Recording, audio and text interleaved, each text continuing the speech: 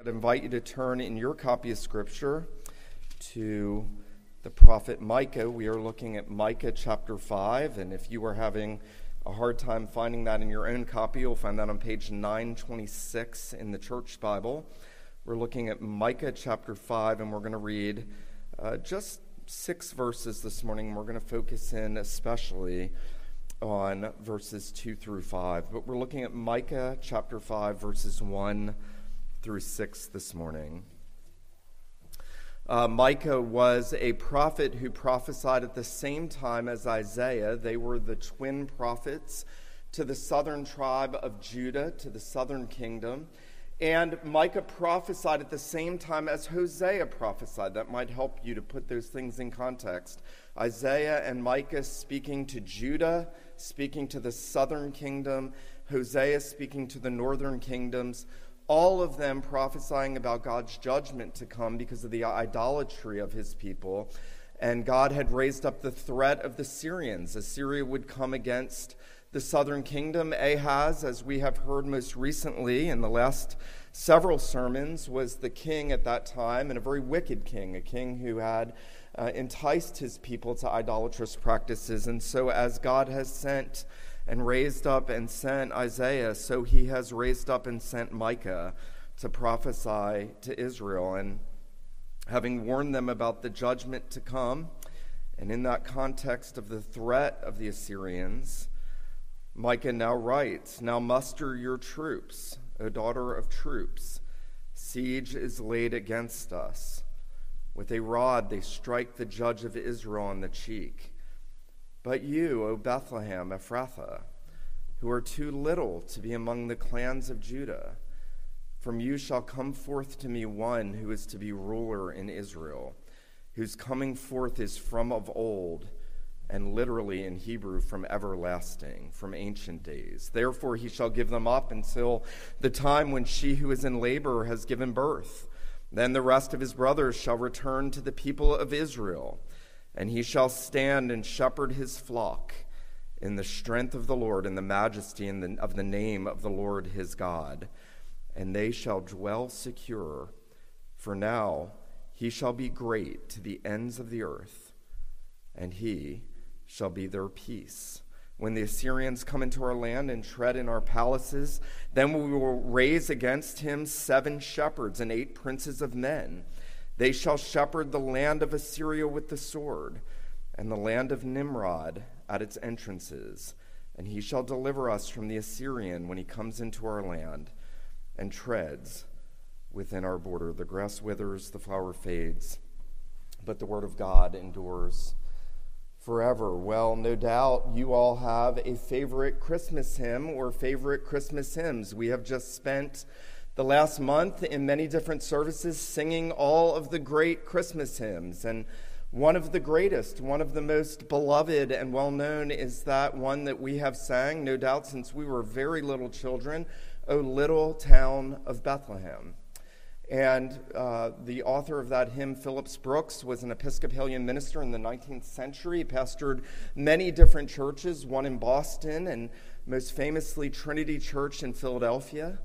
And in 1865, on Christmas Eve, Phillips Brooks was on his first journey in Israel, and he was traveling between Jerusalem and Bethlehem. And as he turned the corner and he looked over, and he wrote in his diary about what he saw when he saw the little town of Bethlehem, Phillips Brooks said, "Before dark we rode out of town to the field where they say the shepherds saw the star. It is a fenced piece of ground with a cave in it, in which, strangely enough, they put the shepherds. Somewhere in those fields we rode through, the shepherds must have been. As we passed, the shepherds were still keeping watch over their flocks, leading them home to the fold." And he was so moved and inspired by what he saw, what he knew was true from Scripture, what he now saw so many years after he had known about those shepherds in those fields. He would write those great words, "The hopes and fears of all the years are met in thee tonight, O little town of Bethlehem. The hopes and fears of all the years are met in thee tonight." Horatius Bonar, the great Scottish theologian of a similar era as Phillips Brooks, said this: at Bethlehem, our world's history begins. At Bethlehem. Now, that ought to be striking to us. And if we had lived in these days, if we had lived in the days in which Micah had prophesied, it would be shocking to us because there was nothing special about Bethlehem. In fact, the only thing that history records for us about this little town is that sheep were raised there, not a reputable vocation in Israel's history. In fact, we're told very early on in Scripture that the Egyptians, remember God's people's first great enemies, despised shepherds. They had been despised throughout human history. And yet, at that place and in the fullness of time, Micah says that God would bring forth the one who would be the everlasting ruler of his people, who had no beginning but was from all eternity himself, and that he would come out of that very small and insignificant place. I want us to consider just three very simple things this morning. I want us to consider the place. I want us then to consider the person. And then I want us to consider the peace, the place, the person, and the peace. It's interesting that of all the messianic prophecies, of all that the prophets so long before prophesied, this is the only one that is prophesying of the place in which the Redeemer would be born. And that's important because Israel was searching the Scriptures. Old Covenant Israel was looking intently. And even those who didn't believe knew that the Redeemer was going to come out of Bethlehem. We see this in Matthew chapter 2 when the wise men come to Herod and they inquire. And Herod asks, where is he to be born who is going to be king of the Jews? And the unbelieving scribes, the teachers, the Pharisees, the Sadducees, they all said in Bethlehem. They had an understanding that what Micah was saying is that the Savior is going to come, the King of Israel is going to come out of Bethlehem. Now, you will no doubt already remember that Bethlehem was significant for one thing in redemptive history, and that is that King David came out of Bethlehem. We read about that this morning. Jesse was a Bethlehemite. David was a shepherd in Bethlehem. And before him, his great-grandfather Boaz was a harvest worker, a field owner in Bethlehem. And what's important about that in redemptive history that you probably don't know is that David's great-grandfather Boaz, in Bethlehem, came forth as a kinsman redeemer in the darkest period of the Judges. It was at the darkest point when Israel was in its greatest rebellion that God raised up Boaz to be the kinsman redeemer of Ruth, and then to prepare the way for God's anointed king, who would be a shepherd who came out of Bethlehem. And so Bethlehem has appropriately been called the city of David. But as I noted, and before David was anointed king, he was the least of the sons of Jesse. And this town is the least of the towns in Israel. And it is only known for shepherds. And there is something, and don't miss this morning, there is something counterintuitive about the way in which God brings the Redeemer into the world. He's not born in Rome. He's not born in Greece. He's not born in any of the world's centers of power and influence and status. He's not even born in Jerusalem, the city of the great king. He's going to come, Micah says, you, O Bethlehem Ephrathah, though you are least among the clans of Judah. My wife and I now drive, when we go to Augusta to visit her family, through very small towns. I want you to think about Bethlehem being something like Allendale. The Redeemer's going to come out of Allendale.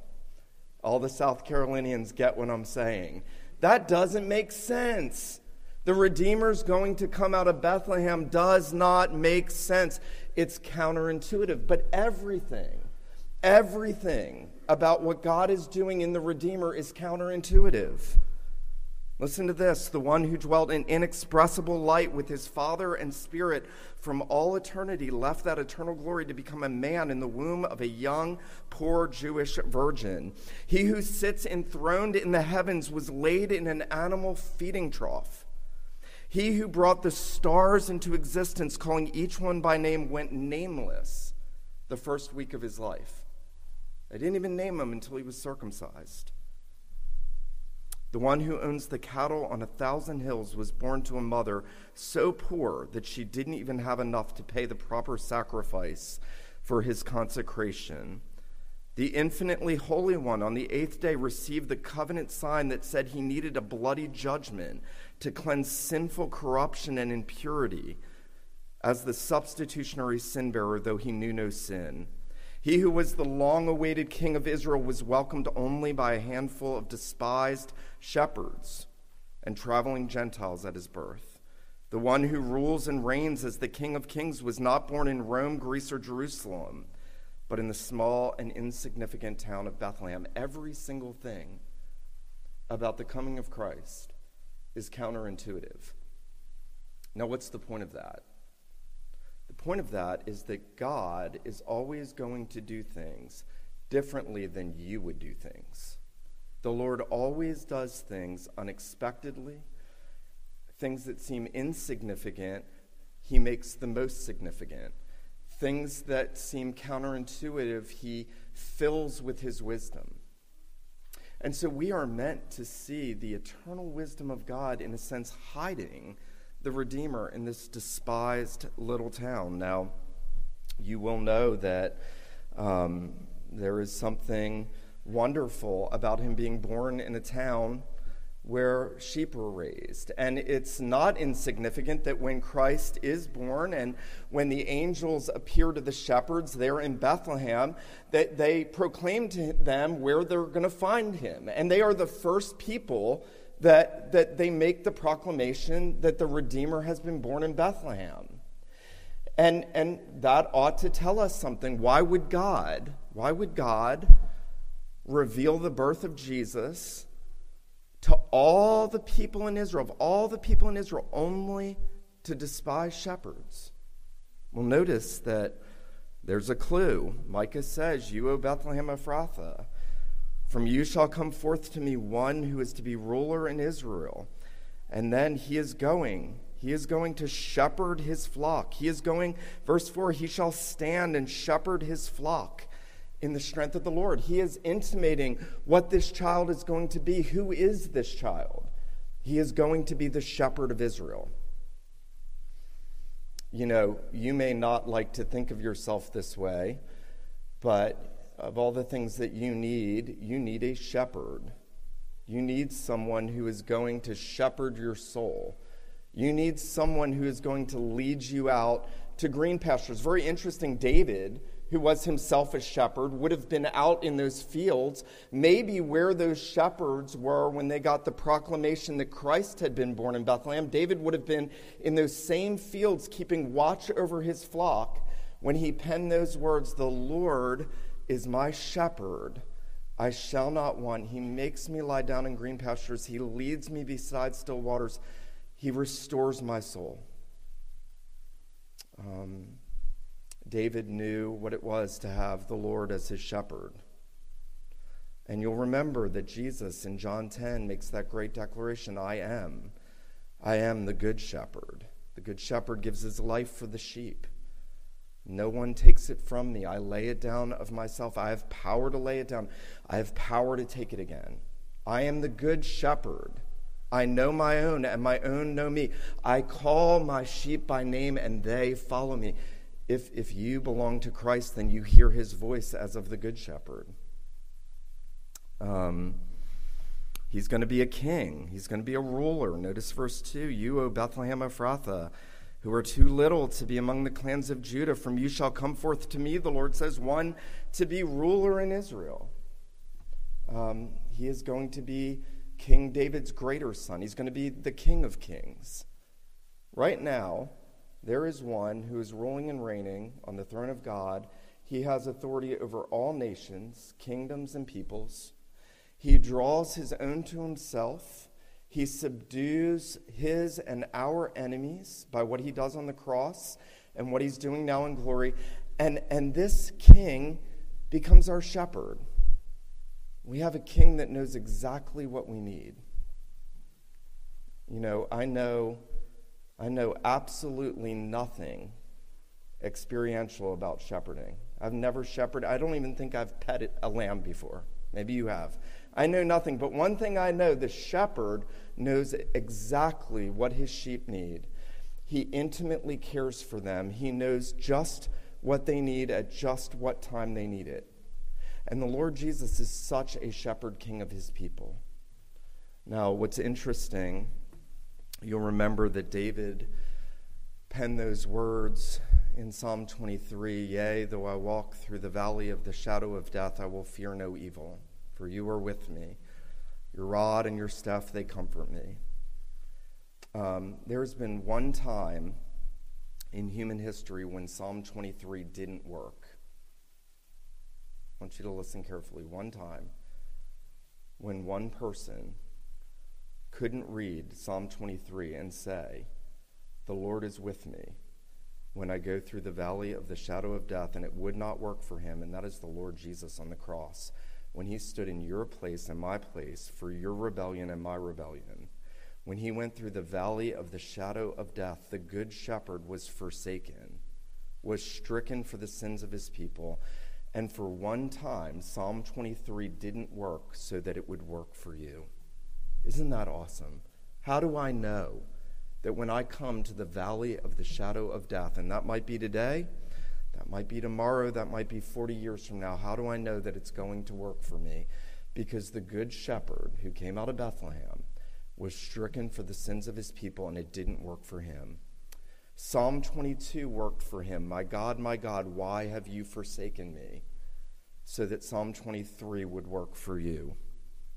A shepherd will come out of Bethlehem. And then notice, finally, not just the place of Bethlehem, not just the person of this shepherd king, but the reward. Notice the peace. Notice this.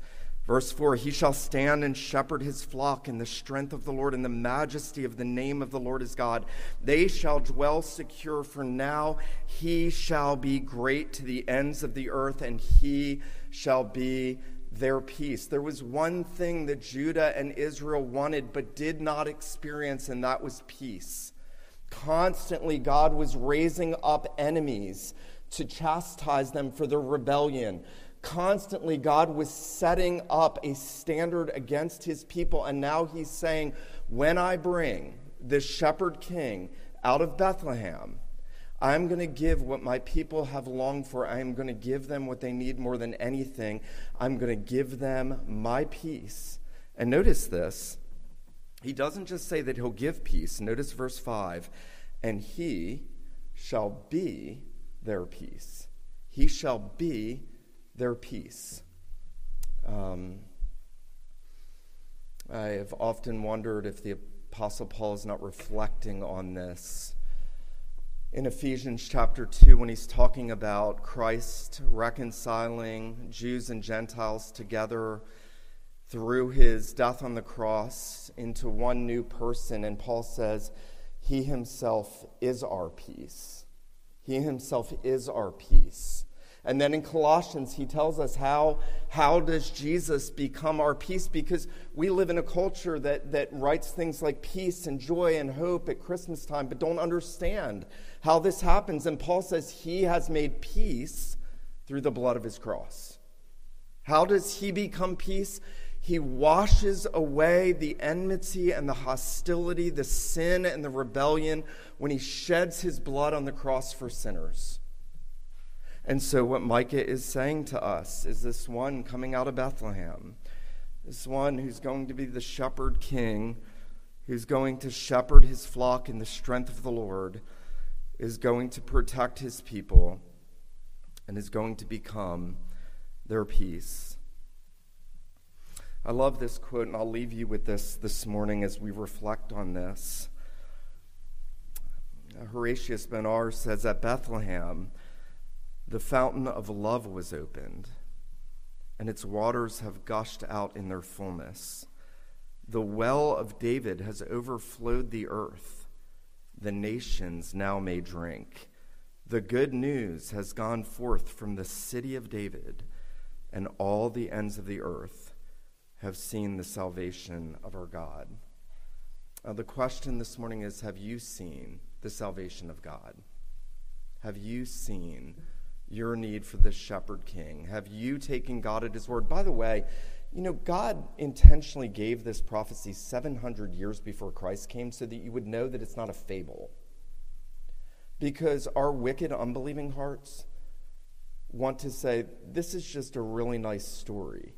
And God says, no, I have put my very eternal promises, and I have stamped them into the fabric of history, so that when I fulfilled all these things in the fullness of time, you would know and be assured that God's everlasting ruler, the one who had no beginning, the one whose goings forth were from eternity, the eternal Son, was born to a poor virgin in Bethlehem to be the shepherd king who would give peace and would open the wells of David so that the ends of the earth have seen the salvation of our God. There's one way for you to know this. You've got to trust him. Only those who trust him can know these things experientially. I hope that you will put your trust in God's everlasting shepherd king from Bethlehem. Let's pray.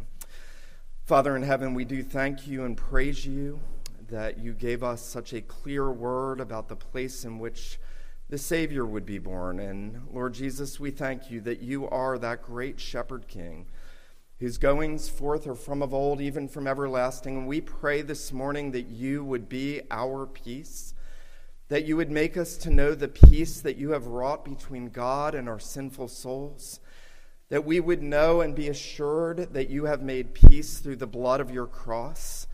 And Lord Jesus, we pray that you would dispel all unbelief, that you would make us to know that Psalm 23 did not work for you, that it might work for us. And we pray, Lord Jesus, that you would shepherd our souls to glory. We pray these things in your name. Amen.